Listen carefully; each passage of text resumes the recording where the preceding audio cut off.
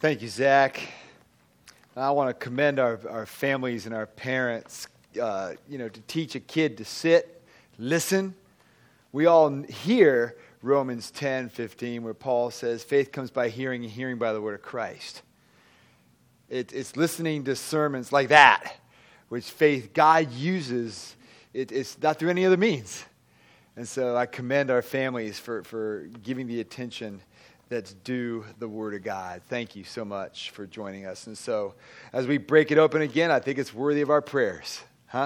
Let's pray. Lord, thank you so much for the blessing it is to gather together, to slow down our lives today and just to see you in a new way, because you do reveal your ways to us as your people. And as we do so, I pray that you would pour out your Spirit upon us, and that, Lord God, you would be glorified as we seek to follow you, to know you, and to walk in your ways. For in Jesus' name we pray. Amen. Well, we've been in this short series on wisdom, as I mentioned at the welcome, and we spent the first week we defined it.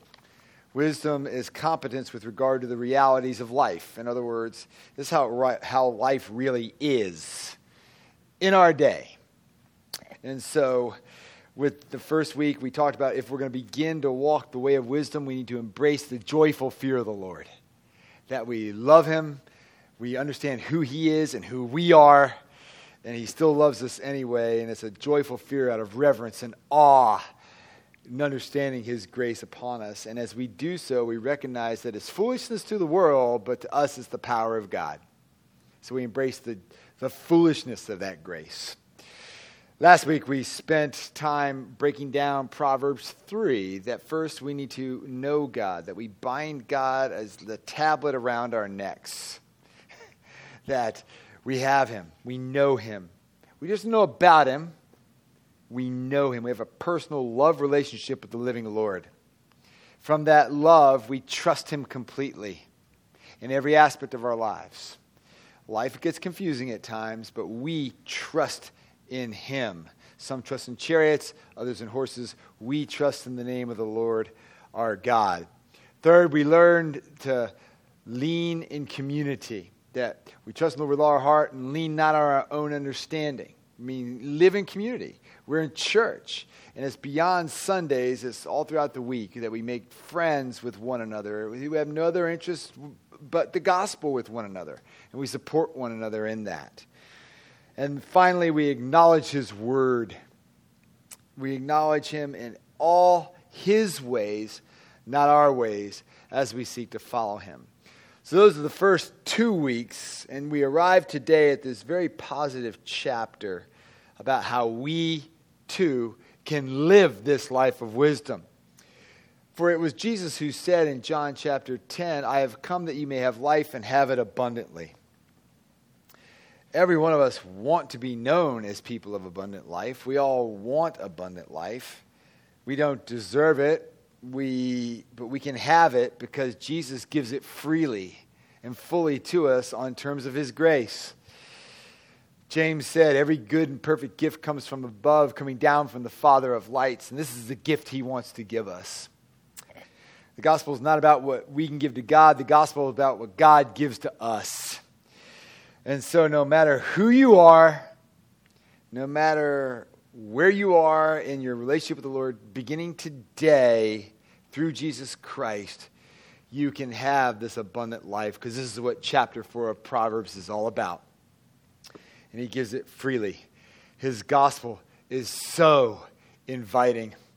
Thomas Chalmers was a great Puritan Scottish preacher 200 years ago.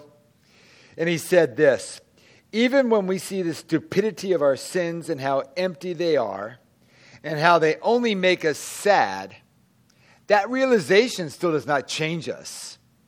We start changing only when we see Christ. When we see that Christ will make us alive in ways our most darling sins cannot. When we see that in Christ we're not losing anything but our damnation, and gaining everything we desire in our own deepest intentions. The gospel shows us Jesus pouring out his lifeblood so that we can live. The gospel says, look at him, follow him, come to him. You will stop dying and start living, and it will never end. Takes a Scott, to wake us up on Sunday morning. It's great. And I think if we were all in the confessional, the Anglican confessional, all right, we would all admit that we want to stop dying and we want to start living in the gospel. And so I invite you to turn with me in your Bibles to Proverbs chapter 4. Or in the back of your bulletin, it's also there. Because what Proverbs 4 shows us is the abundant life in Jesus Christ and a life of wisdom. And this was the easiest structure I've had all year. Because if you have an ESV Bible, you're going to see it in paragraphs. And I go, ooh, this was fun. You know, very plainly laid out for us. Verses 1 through 9 tell us how to get going in wisdom. Verses 10 through 19 tell us how to keep going in wisdom. And verses 20 through 27 tell us how to not get lost along the way. All right? So that's where we are going today. First, how to get wisdom, how to get going. Chapter 4, beginning with verse 1. Hear, O sons, a father's instruction. Be attentive that you may gain insight. For I give you good precepts. Do not forsake my teaching. When I was a son with my father, tender, the only one in the sight of my mother, he taught me and said to me, let your heart hold fast to my words. Keep my commandments and live. This is exciting because we believe this is Solomon speaking to one of his sons. You know, we're not exactly sure who, but one of his sons. And he's inviting his son in to a conversation that he had with his son, his father, King David. It's as if he's saying, come here, son, I want to tell you what Grandpa taught me how to live this abundant life of wisdom. All right? We see 3 generations of a family as if to say, remember what Grandpa used to say. We are being invited into the tradition of wisdom. Tradition is a previous generations handed down to us from their own generation. Our forefathers are not disqualified from speaking into our lives just by the accident of their death. In fact, they have an advantage over us. They fought the good fight. They finished the race. They kept the faith. 2 Timothy 4:7. You and I, today are less than truly proven. For example, I had a graduating class of 45 at Trinity who graduated with me in 2003. Only a handful of us are still in Christian ministry. A handful. No, my friends, Proverbs 4 is alerting us to the value of past voices. Those who have already gone the distance have something to say that we do not. And that's why we sung For All the Saints to open up our service today. I don't know if you caught it. The golden evening brightens in the west. Soon, soon to faithful warriors cometh rest. Sweet is the calm of paradise the blessed. Can you hear the voices calling to you in that? Think about it. There have been 2,000 years since our Lord was on the planet. Approximately 33 years to a generation. So there's been approximately 60 generations since Jesus. About 12 generations into this historical line came a person named Augustine. And Augustine taught us that God made us for himself and for his glory. And our hearts are restless till we find our rest in him. Augustine found his rest. About 32 generations into this historical line came a man named Anselm. Anselm taught us that we cannot know what a heavyweight sin is until we come to Christ. And when we come to Christ, that weight is lifted. And oh, my friends, for Anselm, that weight was lifted. About 45 generations into this historical line came Martin Luther. He taught us that God treats bad people like good people through the finished work of Christ on the cross, received only through faith. And Luther entered into that grace. This is for me, it's the most exciting, is this wee little man with a booming voice in England in the 1700s came along and woke the country up with the sounding news of the gospel, teaching us that salvation is a gift of God to receive by faith alone, and it's for lay people. People like you who go out to work tomorrow morning. And they bought it, and they made them accountable to one another. And it was the lay people in England at the First Great Awakening that woke it up. It wasn't just Wesley. And they did life together, and they served together, and they flourished together. And 59 generations into it, along came a man in 1976 named John Howard at Truro Church. He taught me and Kim and that congregation what revival looked like. Genuine revival. He came in with an average Sunday attendance of 500. When we left and Martin Minns was the rector, it was a church of 3,000. And it was because the lay people, we would look to our friends and we'd say, you got to hear this. This is amazing. And he emphasized Methodist-like groups called shepherd groups. And we did life together. And David and Donna Blackstone, when I was a young believer with just me and Kimmy with Becca in tow, David and Donna loved us and taught us the gospel. And it was exciting. The Bible says, remember your leaders, those who spoke to you the word of God. Consider the outcome of their way of life and imitate their faith. We don't imitate their style, but we be fools not to imitate their faith. It took them all the way into eternity. That's why C.S. Lewis said, for every book that you read of this generation, you need to read another one of a previous generation. These old dead guys speak from proven experience. So what are they telling us? Jesus didn't fail us. He won't fail you. Go for it. So the Father here in Proverbs 4 is looking deep into the eyes of his dear Son, urging him to set his heart firmly on the prize that matters the most. It's the prize in all this world that cannot fail him. What is the prize? Get wisdom, verse 5. Get insight. Carol read it very well with that emphasis. Go get it. Wisdom, get insight. Verse 7, the beginning of wisdom is this. Get wisdom, and whatever you get insight. All right? Do you feel the urgency about getting wisdom? Today. Hello, today. All right? You might be thinking like some that are within the sound of my voice. Oh, how quaint. Let's be wise people. Maybe you feel that way about wisdom, but you feel more urgent about other goals elsewhere.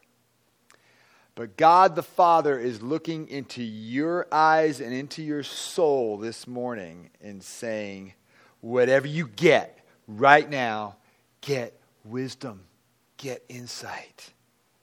The NIV clarifies it with a little more force. Say, though it costs all you have, get understanding. It's pretty good because it is going to cost you. But why pay that price, Gene? Well, verse 4, because God's word makes you alive. Keep my commandments and live. Verse 6, it will guard you if you love her. Verse 8 and 9, His wisdom will exalt and honor you and crown you with beauty. What Solomon is saying to each and every one of us, my friends, is this is how life really is. All right?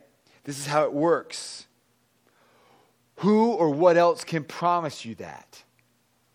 Because every day in our culture, we're being told that in order to really make it, in order to really live, you need to be young, thin, tanned, sexually active, rich, and a smart aleck.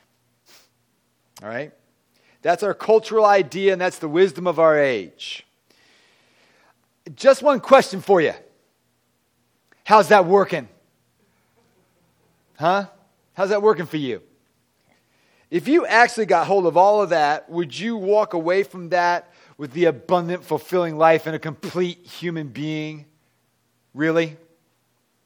All those young, thin, tanned, sexually active, rich, smart alecky people. Name me one person who's thrown himself into a life like that that you would want to emulate. Name me one. And how do you explain 2,000 years of all types of people, especially those 18th century Methodists who, despite all the disparaging things that they were saying about them, loved the Lord and blessed Great Britain with such a blessing that Great Britain couldn't ignore them? I want to be like them. I want to be like Paul House. I want to be like John Howe. I want to be like David and Donna Blackstone. We face a choice today. The proven way of Christ or the defunct way of humanity. And whichever you choose, it's going to cost you. Both will cost you. But Jesus is so gracious. And to follow him, you don't need to measure up to the cultural idea of cool. You don't have to hop on the scale and get your weight done. It's going to cost you, but you will get Christ. All you need to do is be decisive. Do you feel like something in your life needs to change? Do you want to turn a corner in your walk with Christ? Don't you want the newness and freshness of the new life in Christ? Come and get it. Decisiveness is what you need. Let's get wisdom. Let's get insight. 2, how to keep living wisely. There's a beautiful passage in that second paragraph, verse 18. But the path of the righteous is like the light of dawn, which shines brighter and brighter until full day. Isn't that great? The key metaphor in this second paragraph is the way. You see it in verse 11, the way of wisdom, the path of uprightness. Verse 14, the path of the wicked, the way of evil. Verse 18, the path of the righteous. Verse 19, the way of the wicked. Solomon's trying to tell his son and tell us there's one path or the other. Pick one. We want to have a middle path. We try to create a middle path, don't we? And it's what the American church is right now. It's just the path of lukewarmness. It's the church of whatever. And God is telling us through this wise father, no, there's only 2 ways. A gloomy disaster of a life that walks on the wicked path, or the life of wisdom. And therefore, God's wisdom is not an optional extra. Look at verse 13. He says, she is your life. So what does this path metaphor tell us? It tells us that our lives we're on a journey. It's not a quick fix. We take it one step at a time, constant, moment by moment, recommitments to the way of Christ. getting up in the morning and saying to the Lord, this is the day the Lord has made. I will rejoice and be glad in it. And as we go forward on this path, this Father has a warning for us. And He has a hope for us. It's a warning, not a threat. He's not saying this is probably a good idea for the way you're supposed to live. No, He's saying, you follow my path, you're going to walk on a minefield. All right? Verse 14 through 17, do not enter the path of the wicked, do not walk in the way of evil. Avoid it. Don't go on it. Turn away from it and pass on. For they cannot sleep unless they've done wrong. They're robbed of sleep unless they've made someone stumble. For they eat the bread of wickedness and drink the wine of violence.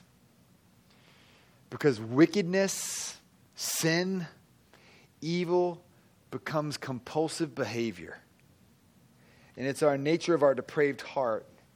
And Jesus calls it slavery, John 8:34. Everyone who commits sin is a slave to sin. It's deep within us.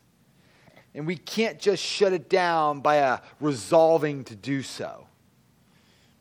So how do we see this at work in our culture today? Well, just think of our political scene. It's not just about winning, it's about destroying the other person. Think about the gambling industry. With all the wreck that it has made in lives, there's no stopping it.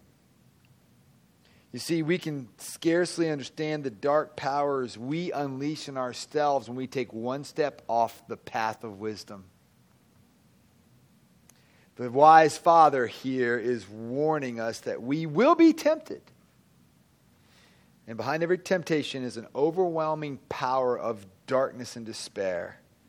So let's realize how much is at stake. And the best defense is a good offense. That's the second thing the Father wants us to see, and that's why I read verse 18 first. Because I think it's the key verse in this second part.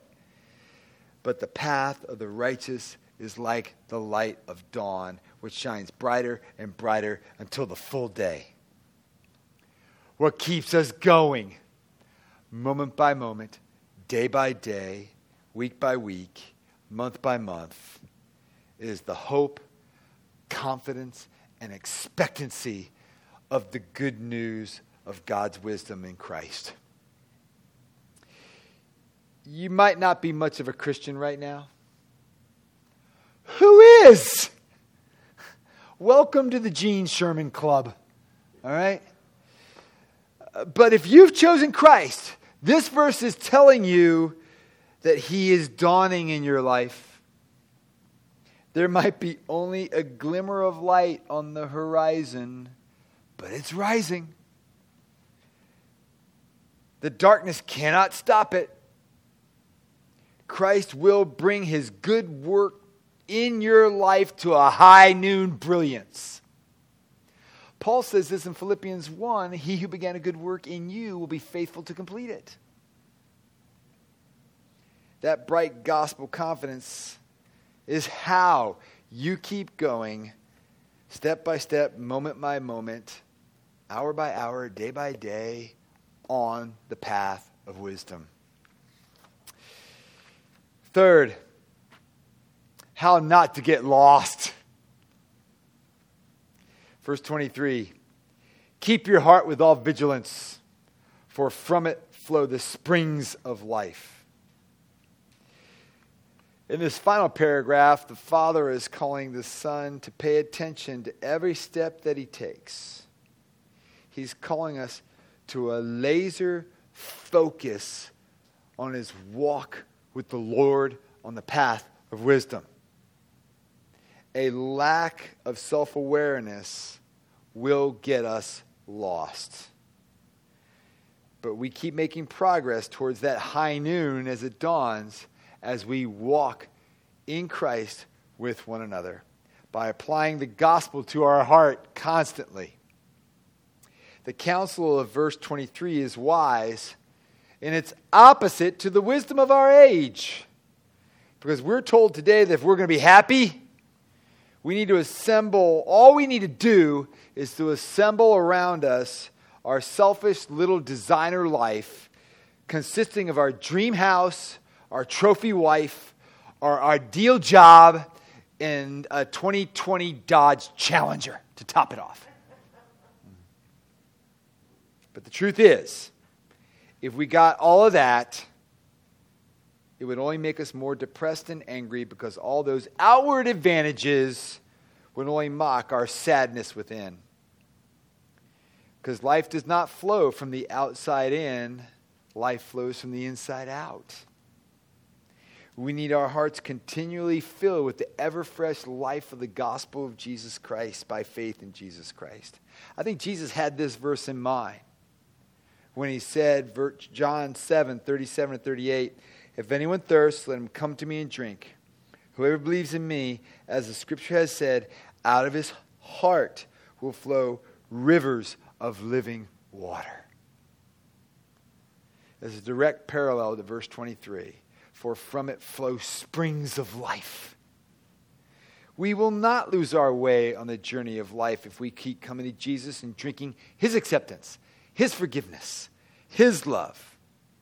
Everything else flows out from a deep love in there. But we replace it with stuff of this world. Janine Roth wrote a book, Women, Food, and God, who is not writing as a Christian, gets very close to this. She says, women turn to food when they're not hungry because they're hungry for something they can't name. A connection to what is beyond the concerns of daily life. Something deathless, something sacred. But replacing the hunger for divine connection with double-stuffed Oreos is like giving a glass of sand to a person dying of thirst. It creates more thirst. More panic. What about us men? We need to guard our hearts too. What are you looking at your computer and taking into your heart, gentlemen? You remember that old Greek myth of Medusa? You look at her and you turn to stone. Pornography is a plague in God's church, an absolute plague. And it rewires the male brain, and it hardens our hearts, and it ruins relationships. No, your heart has a hunger and thirst that only Jesus Christ can satisfy. Men, women. And he can overflowingly, forever free you. So come. Come as you are. Come moment by moment and drink in his grace and favor upon you. Don't cram your heart with the lies of the world, which are just full of death. Fill your heart with the love for Jesus, for the world, by trusting in Jesus' work for you, minute by minute, moment by moment, hour by hour, day by day, week by week, month by month, year by year.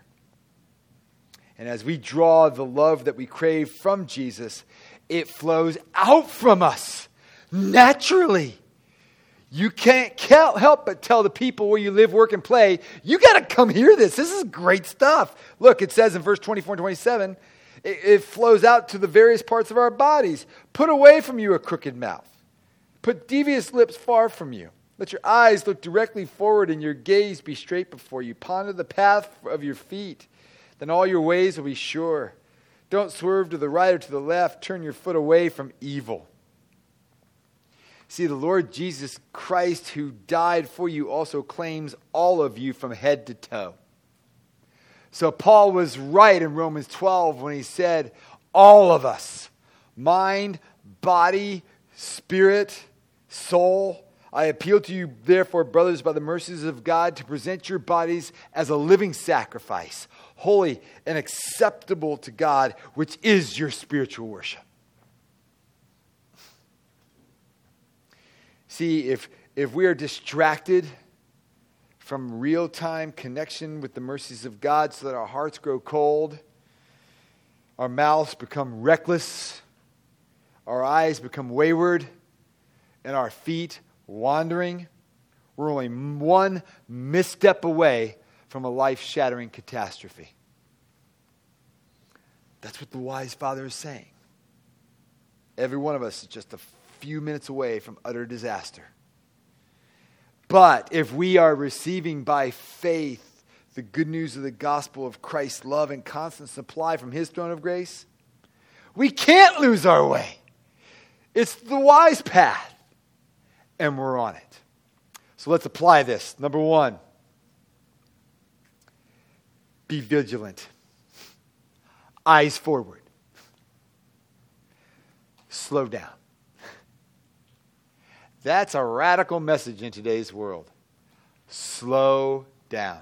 That's what Sunday's all about, my friends. No work today. You hear me? No work. Unless for you it's rejuvenating. I'm taking a nap. All right? Don't judge me. You know? Sundays is what recreates you. If mowing the lawn recreates you, have at it. You know? I'm done with that. All right? No work. And around Sunday lunch, Sunday dinner, ask you or someone you know 2 questions. Number one, how did God speak to you today? How did he speak to you through the sermon? How did he speak to you through the word, the psalm that we prayed, one of the songs that we sang? Whatever way, because the Holy Spirit does that if we come ready with hearts to receive him. Number one, slow down. That's what Sunday's all about. Slowing down. 2, focus day by day on God's word. Read a little bit of it. The Bible reading plans are still up there. We put them up there in January. They're still there. Take one. Spend some time in the Word in little chunks and ask your Lord, show me your glory. And as something comes to you, write it down. And from there, what does God want you to do with it? Apply God's Word every day. 3, be a man, be a woman of prayer. Short spurts. That's what morning prayer and evening prayer is all about. You don't have to do it all in one time. I believe the American evangelical quiet time doesn't cut it. Because that's just a checkbox. Pray morning as you take your day to the Lord. Take your concerns to the Lord. Use morning prayer to get you there. And ask the Lord to intervene for your family and the world and the tasks you have ahead. Join us for midday prayer. That's what I do. I do morning and midday prayer. And as I lay our head down, Kimmy and I lay our heads down, we thank God for the blessings of this day, and we ask him to be with us through the night. Whatever works for you, but be a person of prayer. And last, serve others. Jesus says, my Father's at work around me. He's at work around us too in Christ.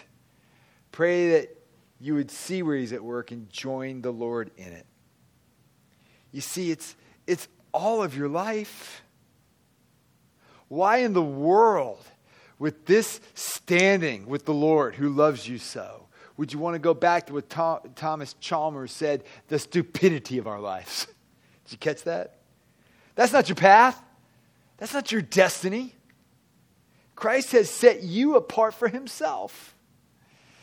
Christ will have the final say in your life, and his purpose of grace is dawning in you right now. Will you consecrate all of who you are to Christ and his wisdom?